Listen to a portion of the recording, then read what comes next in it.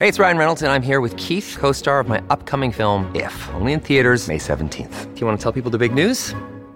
All right, I'll do it. Sign up now and you'll get unlimited for $15 a month and 6 months of Paramount Plus Essential Plan on us. MintMobile.com/switch. Upfront payment of $45 equivalent to $15 per month. Unlimited over 40 gigabytes per month. Face lower speeds. Videos at 480p. Active Mint customers by 531.24 get 6 months of Paramount Plus Essential Plan. Auto renews after 6 months. Offer ends May 31st, 2024. Separate Paramount Plus registration required. Terms and conditions apply if rated PG.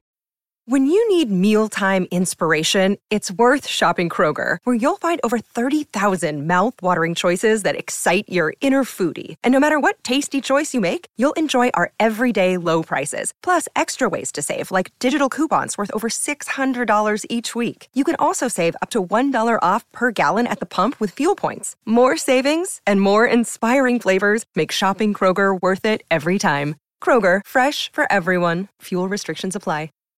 Why take one vacation with the family when you could take all of them? With Royal Caribbean, you don't just go to the beach. You visit a private island and race down the tallest water slide in North America. You don't just go for a road trip. You ATV and zip line through the jungle. You don't just go somewhere new. You rappel down waterfalls and discover ancient temples. Because this isn't just any vacation. This is all the vacations. Come seek the Royal Caribbean. Ships Registry, Bahamas. Welcome to the New Books Network. Hello and welcome to the New Books Network. I'm your host, Sine Janolo. I studied neuroscience and then bioengineering, graduating with a PhD from ETH Zurich in Switzerland. Currently, I am working in the diagnostics industry.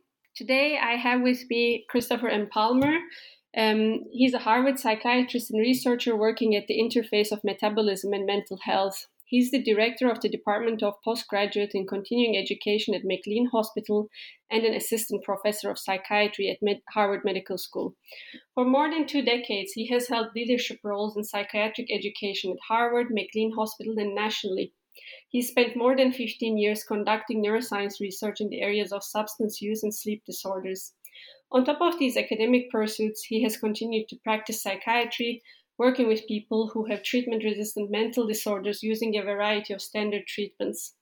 He has been pioneering the use of the medical ketogenic diet in the treatment of psychiatric disorders, conducting research in this area, treating patients, publishing academic articles, and speaking globally on this topic. Most recently, he has developed the first comprehensive theory of what causes mental illness, integrating biological, psychological, and social research into one unifying theory, the brain energy theory of mental illness. And today we are discussing the book, Brain Energy, that he shares this unifying theory. Welcome, Dr. Palmer. Thank you so much for having me.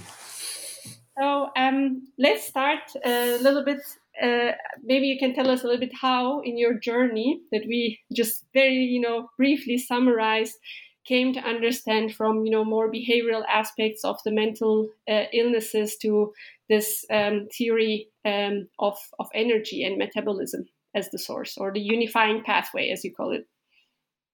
So the real story is it's one of serendipity. And I just stumbled upon some things that were actually kind of shocking to me as an academic psychiatrist that made me question the entire field and made me question a lot of what I have been taught and what we as a field tell millions of people. And there were many moments along the way, but probably the most dramatic and striking was in 2016 when I helped a patient lose weight. This patient was a 33-year-old man with schizoaffective disorder, which is a cross between schizophrenia and bipolar disorder. He had daily hallucinations and delusions. He could barely go out in public. He was tormented by his illness, had tried 17 different medications. None of them stopped his symptoms, had been in and out of hospitals, and for a variety of reasons asked for my help to lose weight. And we decided to try the ketogenic diet. Within 2 weeks, he started losing weight, and I began to notice a powerful antidepressant effect in him. But the thing that really upended everything I knew as a psychiatrist was within about 2 to 3 months, he started spontaneously reporting that his long-standing hallucinations were going away. His paranoid delusions were going away. This man went on to lose 160 pounds and has kept it off to this day. But he was, more importantly, able to do things he had never been able to do since the time of his diagnosis. He was able to perform improv in front of a live audience, complete a certificate program, move out of his father's home, just things that people with schizophrenia are not supposed to be able to do. Schizophrenia is not supposed to go away at all, let alone, on less medication, let alone from a diet. And that started a path for me to kind of do a deep dive into the science of the ketogenic diet to try to understand what on earth just happened. Why on earth would this even affect his brain or brain function? That led me to a tremendous amount of neuroscience on the use of the ketogenic diet for epilepsy. It's a 100-year-old evidence-based treatment for epilepsy, and we use epilepsy treatments in psychiatry all the time. All of that led me to using this in dozens and dozens of patients, and sometimes seeing equal or more dramatic recoveries that I was helping people put their long-standing bipolar disorder, chronic depression, and schizophrenia into full and complete remission using the ketogenic diet and other strategies. That ended up, I could have stopped there, and there's a whole body of scientists pursuing this research now, the ketogenic diet for serious mental illness. And we've got clinical trials underway. People are doing basic science research. Everybody's interested in this field. But I didn't stop with that. I went on a deeper dive. How in the hell does schizophrenia go into remission? This is not supposed to happen. And I am seeing it over and over again now. And I have been a clinician, like at this point, I've been a clinician for 27 years. I have used all of our standard treatments, including electroconvulsive therapy, transcranial magnetic stimulation, clozapine, all of the best treatments we have. And I have never seen people go into full and lasting remission like I am seeing now. And at the end of the day, that is what brain energy is a deep dive into the science of everything that I've learned and how I connected these dots and how I have come to understand that what I believe is mental disorders are, in fact, metabolic brain disorders. Thank you for that. Quite interesting. I mean, at once, while reading the book, also at once it is simple. You say, yeah, of course. But then at the same time, and you go quite deep into it at the beginning, this has been going on for many, many years that people have not focused on this. Indeed, there's this theme about considering mental illness entirely separate from other physical disorders or like symptoms or illnesses, other metabolic illnesses, be it heart attack or other diseases.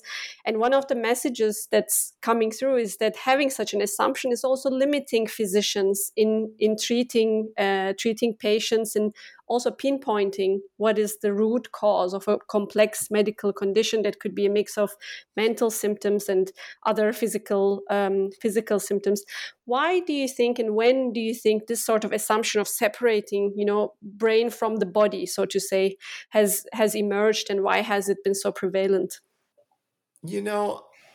In many ways, it makes sense that mental disorders got separated from physical disorders. So, they clearly involve the brain. And so it made sense that neurologists, neuroscientists, and psychiatrists would focus on the brain as the organ that is malfunctioning. And so the brain doesn't have anything to do with the digestive tract, or certainly not the gut microbiome or hormones or insulin or diet or any of it. Like that's the brain. The brain is up there in your head, and it's clearly malfunctioning in these people. And we just need to better understand the brain. And once we better understand the brain, then we'll be able to understand where the pathology is. And as a neuroscientist, the brain is ridiculously complicated, and there is so much we don't understand about it, and so much we barely know the basics about brain function. And when you get down to the cellular level, it gets even more complex. And so I think that whole line of research has been kind of bogged down in the complexity of the brain, the complexity of how the brain functions, and trying to understand what on earth could cause the brain to malfunction to result in different symptoms of different mental disorders, like depression or OCD or others. There's been an entirely different field, though, and that is the field of psychological, or even psychodynamic research, which has largely assumed that mental disorders are due to mental states. It's anxiety, it's depression, it's, paranoia. And these are just thoughts that people experience. And so clearly the origin of mental disorders must be psychological. And then a whole other body of research says, no, it's social. It's things like trauma, abuse, neglect, poverty, crime. All of those things are driving mental disorders. And there's a field that even unites those, the social determinants of health, which focus on how do those social adversities impact even physical health and mental health. But those are focused on, but it's still in your head, but they're just thoughts, or they're just emotions, and they're understandable thoughts and emotions. Like who wouldn't feel that way, or who wouldn't be having those experiences if they were traumatized? Everybody traumatized should be having those experiences. But in fact, as you know, and most listeners know, that's actually not true. Plenty of people have trauma and never have PTSD. Plenty of people have trauma and never develop alcoholism or, depression or bipolar disorder or schizophrenia. And yet other people have trauma and develop any or all of those. And so we need a more comprehensive view of mental disorders. And absolutely, as you said earlier, we have to connect the brain with the rest of the body and all of the other organs in it, and because it is an interconnected system. And it's connected basically with metabolism. Absolutely. I think at the end of the day, if one looks at all of the risk factors for mental illness, the biopsychosocial, so this is not biological reductionism. And a lot of people are sometimes accusing me of that without fully understanding the theory. But this is about integrating biological risk factors with trauma and stress and adversity and relationships and loneliness. It is about how do we integrate all of those into one human being, and how does a person's brain and body react to those, and how can we put it all together to understand what would cause the brain to malfunction, at least in some people, and that malfunctioning is what we would call a mental illness. Mm-hmm. I mean, you touch upon those points you mentioned. So, for example, mental states, depression, anxiety. So these things actually could happen temporarily to all of us. And in fact, this is actually healthy. This is also experiencing emotions. This is actually part of being human. Same with more physical things like inflammation. This is actually good for your body at times to mount an immune response. It happens every time you exercise. So maybe there was also, at least that was my perception, a wish to say something was either good or bad, or like causing, an illness versus a healthy state, whereas all the evidence actually shows us it's much more complex than that. Absolutely. And I love that you got that. Because that, at the end of the day, that was one of the things I really struggled to convey to people, because people do like simple messages. They want things in black and white terms. Is that good or bad? Is inflammation good or bad? Is stress good or bad? And they tend to lump things, inflammation must be bad, and stress must be bad, and trauma is clearly bad, and depression is always bad. And as you say, there is a continuum, and there is a range of experiences. And yes, we all suffer because we're human. That is part of being a human being. Nobody has a perfect life with everything that they need every minute of every day. We all have periods of challenges or suffering, and those aren't illnesses. And it's really important that we are clear about that. They're not illnesses. For somebody to be depressed when they get dumped by the love of their life, it would actually be an illness if they didn't get depressed. Like, how could you be left by the love of your life and not be depressed?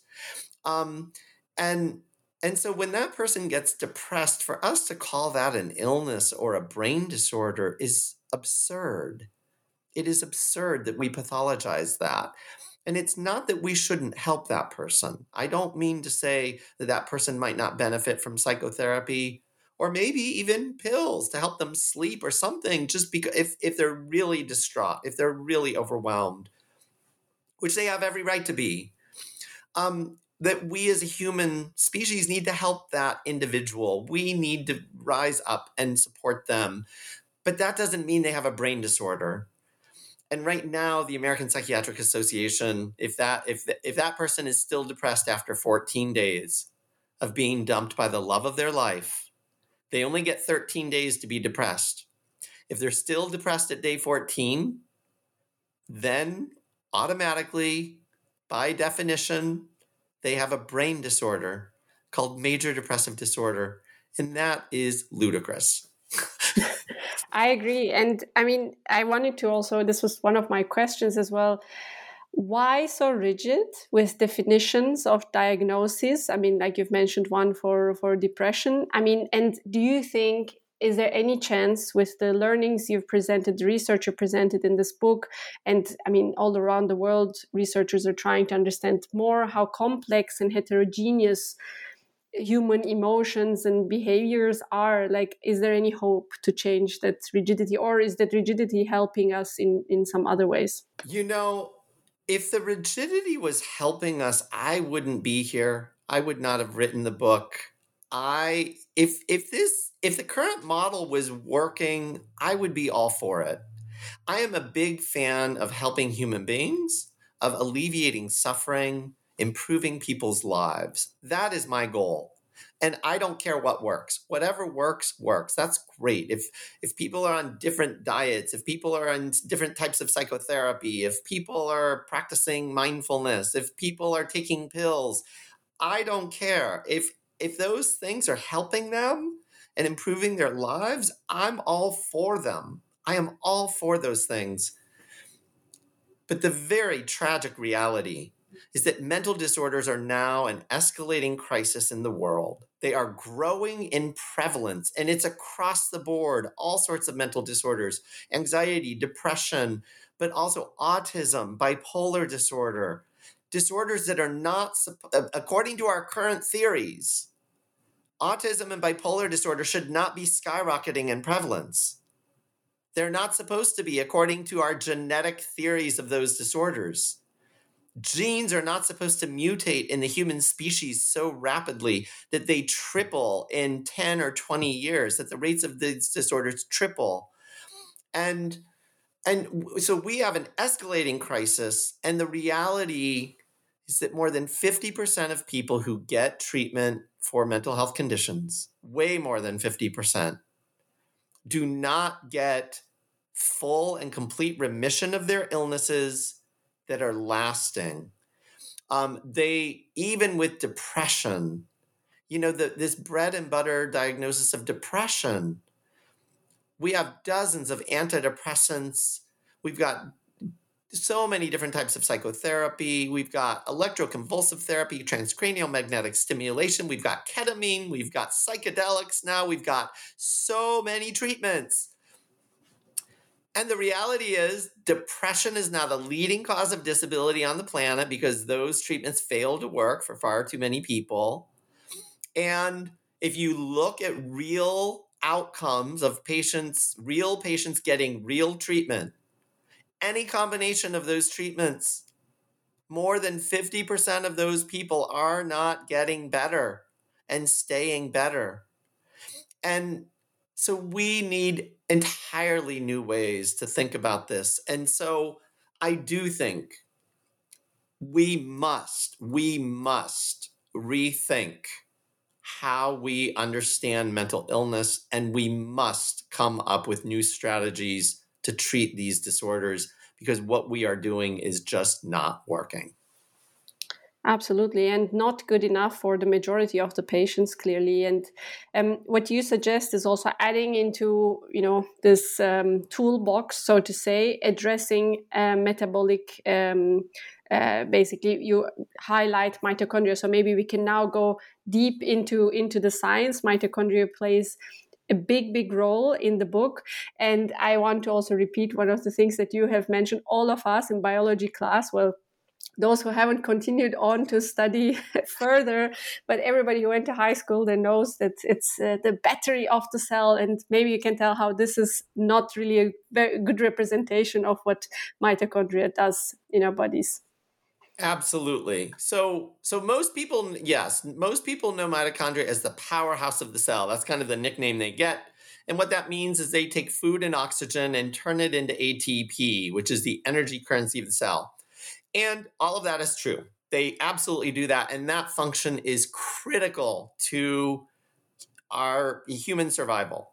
And that's why if you don't get oxygen, like if somebody suffocates you, you will die within 6 minutes because you're not getting oxygen. Oxygen is being used exclusively by mitochondria to produce energy. And if they stop producing energy, we die. So there's no question. I don't want to minimize that function. It is a critically important function.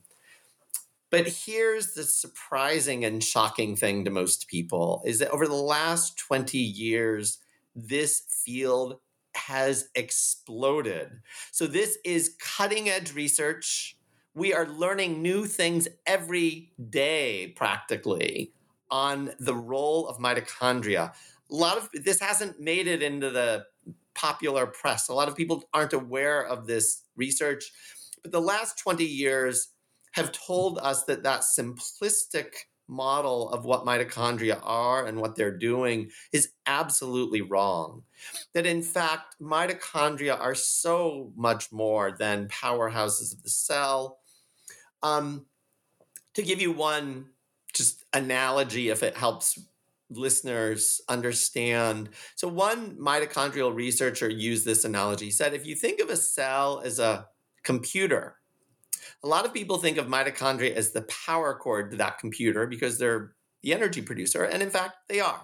They are the power cord to the computer. So if they're not working, there's no power to the computer. But actually, mitochondria are also the motherboard of that computer. They are directing and allocating resources. They are creating signals that kind of orchestrate what a cell is doing and how a cell functions. And the shocking thing to me, because I did not know much of this 7 years ago, and that this was the shocking revelation to me, that the deeper I dove into the science and down to molecular mechanisms of what mitochondria are doing in cells, the more that I, as a psychiatrist and neuroscientist, could begin to connect the dots of mental illness. And I began to see the big picture. And so to give you a quick whirlwind tour, mitochondria, in addition to powerhouses, they are also the primary, actually, regulator of epigenetics. They produce the signals that result in more than 50% of gene expression in cells. They also are primary regulators of the production and release of key neurotransmitters, things like serotonin, dopamine, norepinephrine, acetylcholine. They are the regulators of the production of some key hormones, things like cortisol, estrogen, testosterone. They play a direct role in turning inflammation both on and off. They are critical in the control of calcium regulation, which is a signal in cells to kind of tell them to be on or off, so to speak. And they do many other things. But when you look at all of these roles of mitochondria, you actually can start to connect the dots of, oh my gosh, this would explain why neurotransmitter systems are influenced, or why hormone levels like cortisol are influenced in people with mental illness, or why people with mental illness might have higher or lower levels of inflammation or impaired inflammatory responses, why they might have differences in gene expression. It begins to connect the dots for us. I used a metaphor that Einstein used, which is kind of like, it's like climbing a mountain and seeing the forest from the trees. That's what it really is. It's seeing the big picture. It doesn't make that big picture any less complex. It's still complex. That forest still has so much detail in it. And you can get bogged down in the specifics of one tree, or you can dig into the dirt and look at all the insects and the worms in the dirt and start to study them. Or you can look at the system as a whole and talk about rain and nutrients from the soil and how they're all needed to help a tree or a bush grow. But when you rise up above it all and see the forest from the trees, you can actually begin to make sense of mental health and human health, and how mental and physical illnesses are connected. But much more importantly, in my mind, as a clinician, you can see new pathways to treatment, pathways that can help people restore their mental health and their brain function. And which kind of treatment options? For example, I was thinking when you mentioned current treatments do not help quite a large majority of patients. And we have also currently, an era of personalized and precision medicine that is coming, basically acknowledging the fact that every individual is experiencing all kinds of environmental, social pressures. They have their own genetic makeup, and they had their own history, basically, acquired all kinds of more epigenetic changes. So everybody is different from one another, where we have been trying to treat with the same medication. So understanding of metabolism's role in mental illness and mental health, do you see this opening up avenues for more personalized medicine? 100%. And I think that's one of the themes of the book, is that people often want simple solutions, and they'll come to me and say, oh, well, if you have a unifying theory, then tell me, how can I cure my son's bipolar disorder? Tell me what to do. And I'm always saying, well, I don't have a specific answer for you. However, if you tell me more information about your son, and I'm going to ask some things about diet and insulin resistance and maybe other hormone levels, but I'm also going to ask about sleep and substance use and stress or a trauma history. I'm going to ask about exercise, any sources of inflammation or any signs that this person has an inflammatory condition like long COVID. That's really wreaking havoc across the world right now and taking a toll on brain health, because it is a chronic infection, or at least a chronic inflammatory condition. But once we understand those things, like all of those things are basic health and wellness checkup kind of questionnaires. Once we understand those, we can put together a comprehensive treatment plan. As you say, a personalized treatment plan or an individualized treatment plan based on that person's risk factors, environment. And I do believe that we can address these things. So, although I say it's complicated, let me at least just give one big picture example.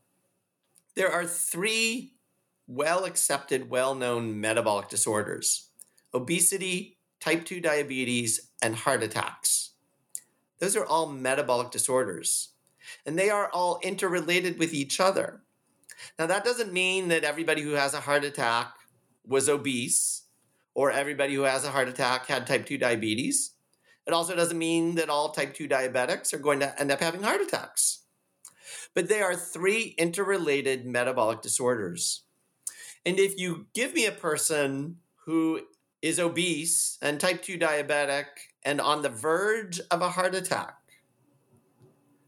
and if any of your listeners know somebody like that, and that person comes to you begging, help me understand what I can do to improve my health and get better and prevent a heart attack, you all know the answers. It's not rocket science, folks. We're going to look at your diet. We're going to maybe start an exercise plan, but we're also going to pay attention to sleep and stress and substance use, like smoking cigarettes or alcohol use or marijuana use. And we're going to also, believe it or not, we're going to look at other psychological and social things. We're going to look at relationships, meaning and purpose in life, because those things can play a role in the stress response and actually influence whether somebody has a heart attack, believe it or not. But guess what? All of those things also play a role in mental disorders, all the way from anxiety to depression to bipolar disorder and schizophrenia. Why take one vacation with the family when you could take all of them? With Royal Caribbean, you don't just go to the beach. You visit a private island and race down the tallest water slide in North America. You don't just go for a road trip. You ATV and zip line through the jungle. You don't just go somewhere new. You rappel down waterfalls and discover ancient temples. Because this isn't just any vacation. This is all the vacations. Come seek the Royal Caribbean. Ships Registry, Bahamas. Families have a lot going on. Let Ollie help manage the mental load with new cognitive help supplements for everyone 4 and up, like delicious Lolly Focus Pops or Lolly Mellow Pops for kids. And for parents, try 3 new Brainy Chews to help you focus, chill out, or get energized. Find these cognitive health buddies for the whole fam at ollie.com. That's OLLY.com. These statements have not been evaluated by the Food and Drug Administration. This product is not intended to diagnose, treat, cure, or prevent any disease.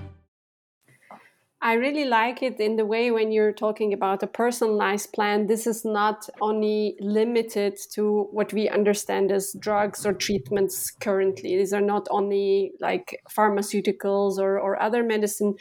If like that also might be, as you mentioned, it's effective in some and might be useful in certain situations, but for sure it's also about understanding lifestyle choices, and as much as for treating diseases, it's also for living healthy. So I want to ask, and you go through a lot of different contributing factors that cause metabolic disorders, including brain disorders. What if you could pick 3? And if you don't want to pick 3, that's also okay. If you want to go through more, what would you say that we should pay attention to make sure that we actually keep our metabolism healthy and not have any kind of or prevent any kind of serious disorders? I think the 3 things I would pick, it is hard to pick just 3 because, if somebody has severe impairment in their sleep, for instance, I'm really going to want to focus on their sleep. But I think across the board, the 3 areas that I would focus on the most are diet, using dietary strategies to optimize metabolic and mental health. I would focus on exercise. I think humans are meant to move, and exercise is really important in our metabolic and mental health.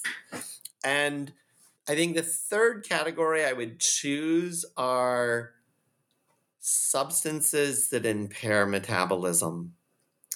And that includes things like smoking cigarettes, heavy alcohol use, heavy marijuana use, but it also includes, unfortunately, some prescription medications, which we know can cause significant weight gain. They can cause type 2 diabetes. They can cause premature heart attacks and strokes. And I am extraordinarily worried, based on this theory, that we might actually be keeping some people chronically ill by the very prescriptions that we are offering them. Thank you for that. I want to go a little bit deeper into those three topics, if we may. So, nutrition. I mean, you have a quite an extensive chapter. So, maybe for the listeners who do not know that, for a long time, actually, ketogenic diet has been used in treatment of certain mental illnesses. Why is nutrition so important for our metabolism and therefore our brain health? So nutrition, most people know that nutrition plays a role in metabolic health. Obesity, diabetes, and cardiovascular disease, those are all metabolic disorders. And everybody on the planet essentially knows that what we eat, how much we eat, when we eat, those types of issues play a role in those disorders. But what a lot of people don't know is that what we eat, when we eat, and how much we eat also plays a role in our brain health. And that means our mental health too. And this is one area where it's difficult for me to give simple advice. Like everybody's looking for it. So tell me what to do. Well, it really does. This is where personalized recommendations are critically important, because if I'm working with a woman who has anorexia nervosa, who is grossly underweight, my recommendations for her are going to be, we've got to get you to gain weight. We have to restore nourishment to your body. And that is nourishment in the form of, you need maybe a little more muscle mass. You might need a little bit of more fat stores on your body. The human body is not meant to be zero fat. It just isn't. Sorry. So this person needs at least some fat stores just for healthy, normal function of hormones and other things. And this person needs nutrients. That is very different than if I'm working with somebody who weighs 600 pounds and is grossly overweight and highly inflamed and has type 2 diabetes. That person I'm going to work with and use dietary strategies to help that person lose weight, improve metabolic health in that way. So those two extremes might result in polar opposite dietary recommendations. And yet diet is critically important. And again, it's not, even though I just said, it's a little complex, folks, and that probably wasn't that shocking to most of you. You all should know that this is not rocket science. But we do need to use individualized plans. We need to think about the person in front of us. Maybe just do an assessment. What do they have? Insulin resistance? Do they have metabolic syndrome? Do they have hypertension? Do they have abnormal triglycerides, cholesterol levels? Do they have high levels of inflammation? And if they do, we're going to use dietary strategies to address those areas specifically. But again, not rocket science. A lot of this you can get online. You can get from books. There are millions of books out there on these topics. So I'm always reluctant to give this one-size-fits-all solution, but zero doubt, as you said, ketogenic diets are in a special category, I think. And it's not that I think that the ketogenic diet is the quote-unquote healthy diet that every human being should be doing, but the ketogenic diet is a brain intervention, if you will, or a brain treatment. And we use, the best evidence for this is in the epilepsy field. We use it to treat seizures, and it can stop seizures even when medications and even when surgery fail to stop seizures. This dietary intervention can stop seizures, and it is much more effective in treatment-resistant epilepsy than another medication would be. And so I think using that and using the neuroscience literature on that, we know that it changes neurotransmitters, it decreases brain inflammation, changes gene expression. It does all sorts of things that are really important. Central to my theory of the brain energy theory is that it improves mitochondrial health and quantity, so that after people have been on a ketogenic diet for several months or years, their cells will actually have more mitochondria, and those mitochondria will be healthier. And I believe that can help restore metabolic health and brain health. And if we think about the exercise, you've mentioned actually something quite interesting. Human beings are supposed to be, on the move. Are we creating with a rather sedentary lifestyle, and like an external condition, environmental condition that is affecting our health? Again, we know it for metabolic disorders, for the ones like obesity, and diabetes and so on. Exercise is really key. So how does it also connect with brain health? So we know that exercise, improves neurotransmitter functions. It improves neuroplasticity. And there's a hormone called BDNF, brain-derived neurotrophic factor, that actually, if you do a deep dive into the science of BDNF, it stimulates mitochondrial production and mitophagy, and that BDNF ends up resulting in increased neuroplasticity, which means that your brain becomes more adaptable. That's what neuroplasticity means. It is an adaptable brain, ready to change, ready to form new connections between neurons, ready to grow, also ready to prune, pruning parts that are no longer needed. But it is a highly adaptable brain, adapting to your environment and your circumstances, and optimizing your health, optimizing your ability to survive in your environment. And exercise promotes all of those things. We know that exercise improves metabolic health at the same time. So if you're overweight, if you're type 2 diabetic, if you've had a heart attack, or if you are having chest pain that might be a prelude to a heart attack, there's no doubt exercise is important and critical in your treatment plan and your recovery.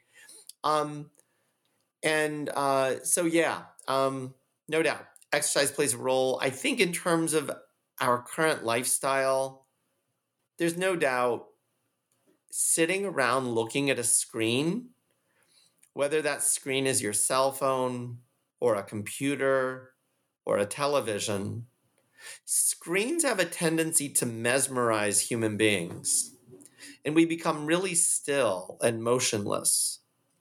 And for any of you who have a pet, like a dog, if you put on interesting kind of content, especially other dogs, on a television set, your dog will equally become mesmerized and just sit there and look at the screen.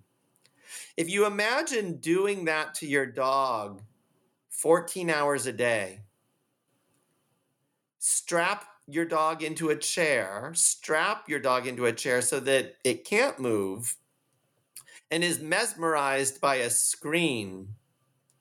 Any of you with dogs know that would be really cruel and bad for that dog's health, to be strapped into a chair and just looking at a screen all day. Dogs are supposed to run around. They're supposed to get excited. They're supposed to come lick you or come, ask you to take them for a walk. And when you take them for a walk, they don't just walk around and meander. They go and explore the world. They go chase squirrels or other dogs, or, they bark or defend you and, get growl at people who they think are a threat to you or themselves. That's what dogs do. They move. They go about the planet and move. And humans are supposed to be doing the same thing, believe it or not.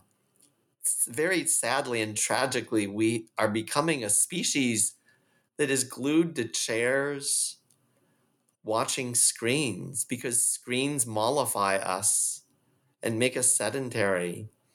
And it really is not good for our biological health.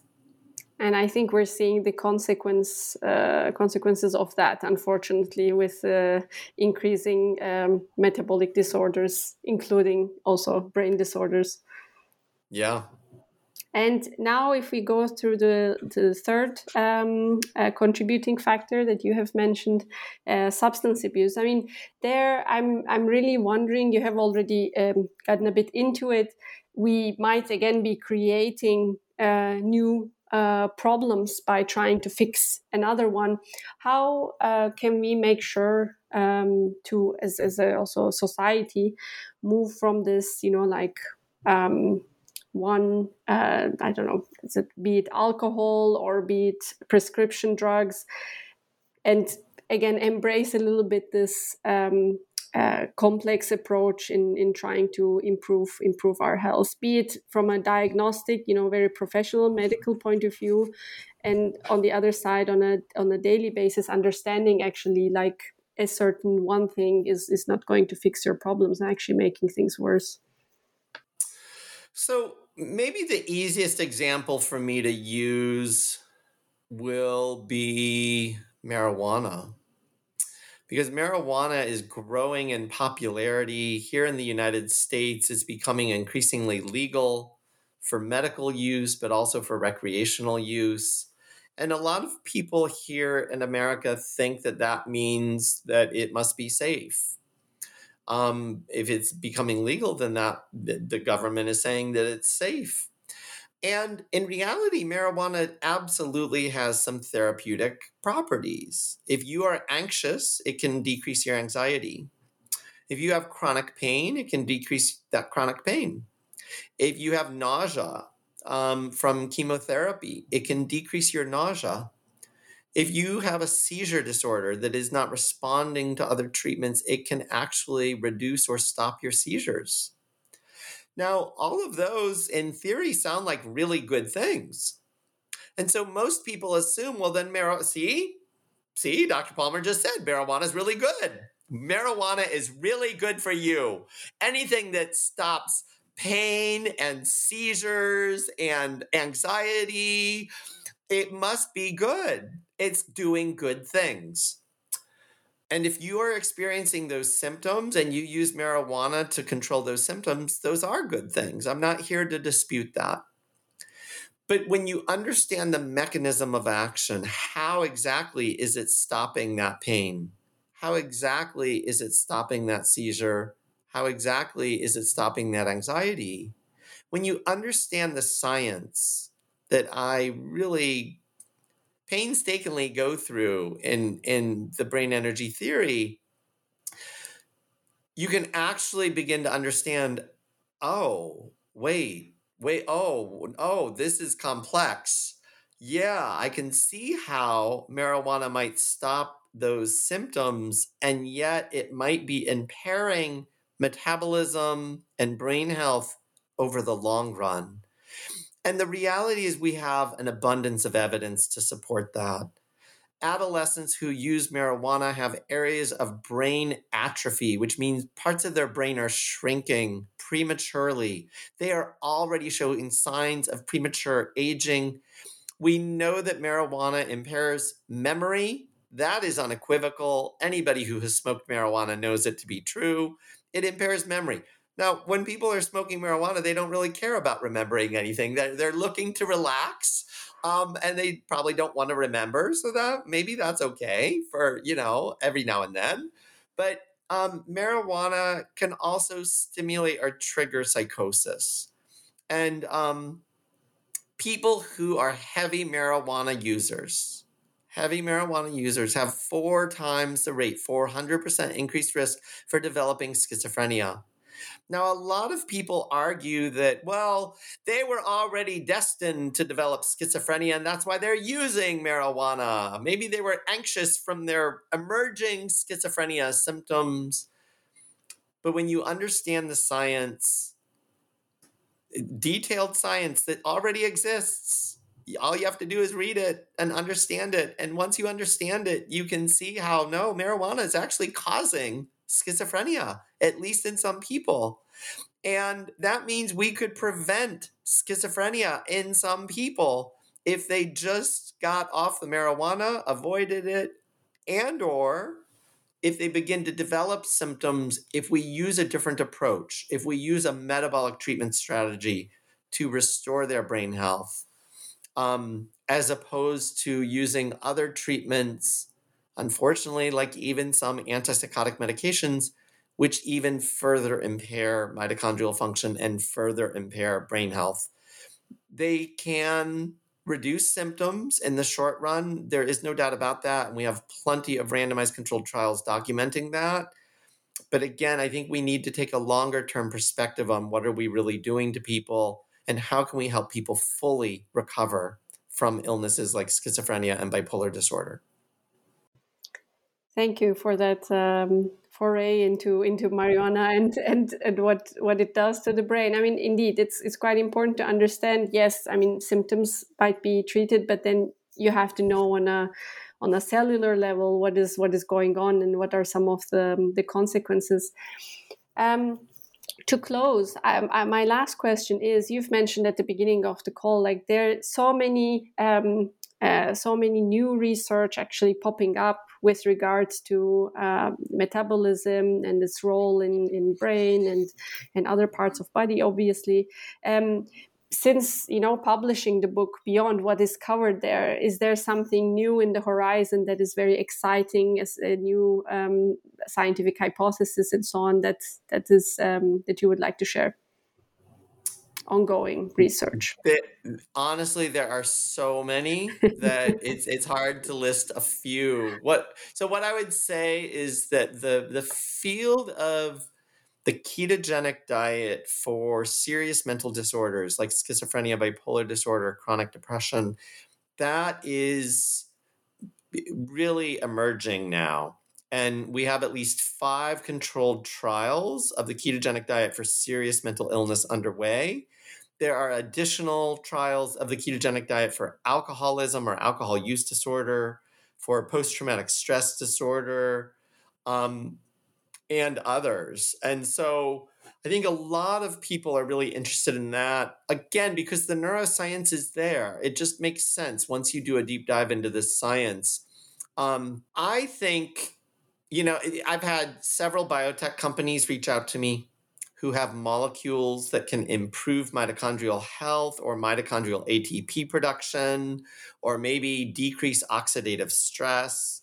So I think there are countless opportunities for the development of new therapeutics that can help people when they are acutely psychotic or manic or depressed or suicidal. We are going to need interventions for those people. I mean, there's no question about it.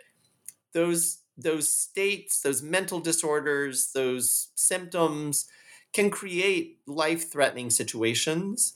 And so, no doubt, we need classes of therapeutic medications that will help these people in their recovery. But this is an entirely new approach, focusing on mitochondria and metabolic health, as opposed to just shooting in the dark with like, well, maybe if we block dopamine D2 receptors, that'll somehow help. Or maybe if we increase serotonin levels somehow, that'll help.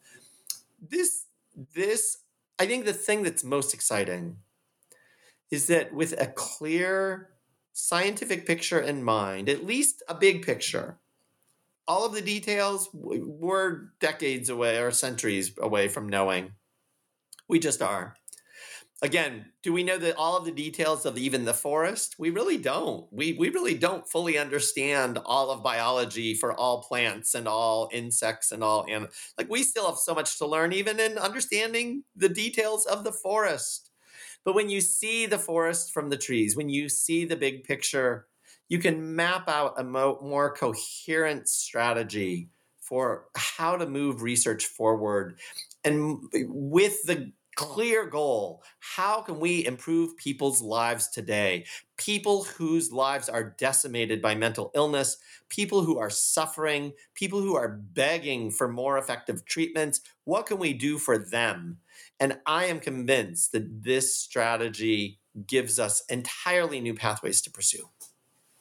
Great. Thanks a lot, Dr. Palmer, for this very interesting exchange. And the book was such a joy to read. And I recommend it for everybody who is interested in what's going on in their body in the form of metabolism and how it affects mental health, among other things. Thank you. Thank you so much for having me.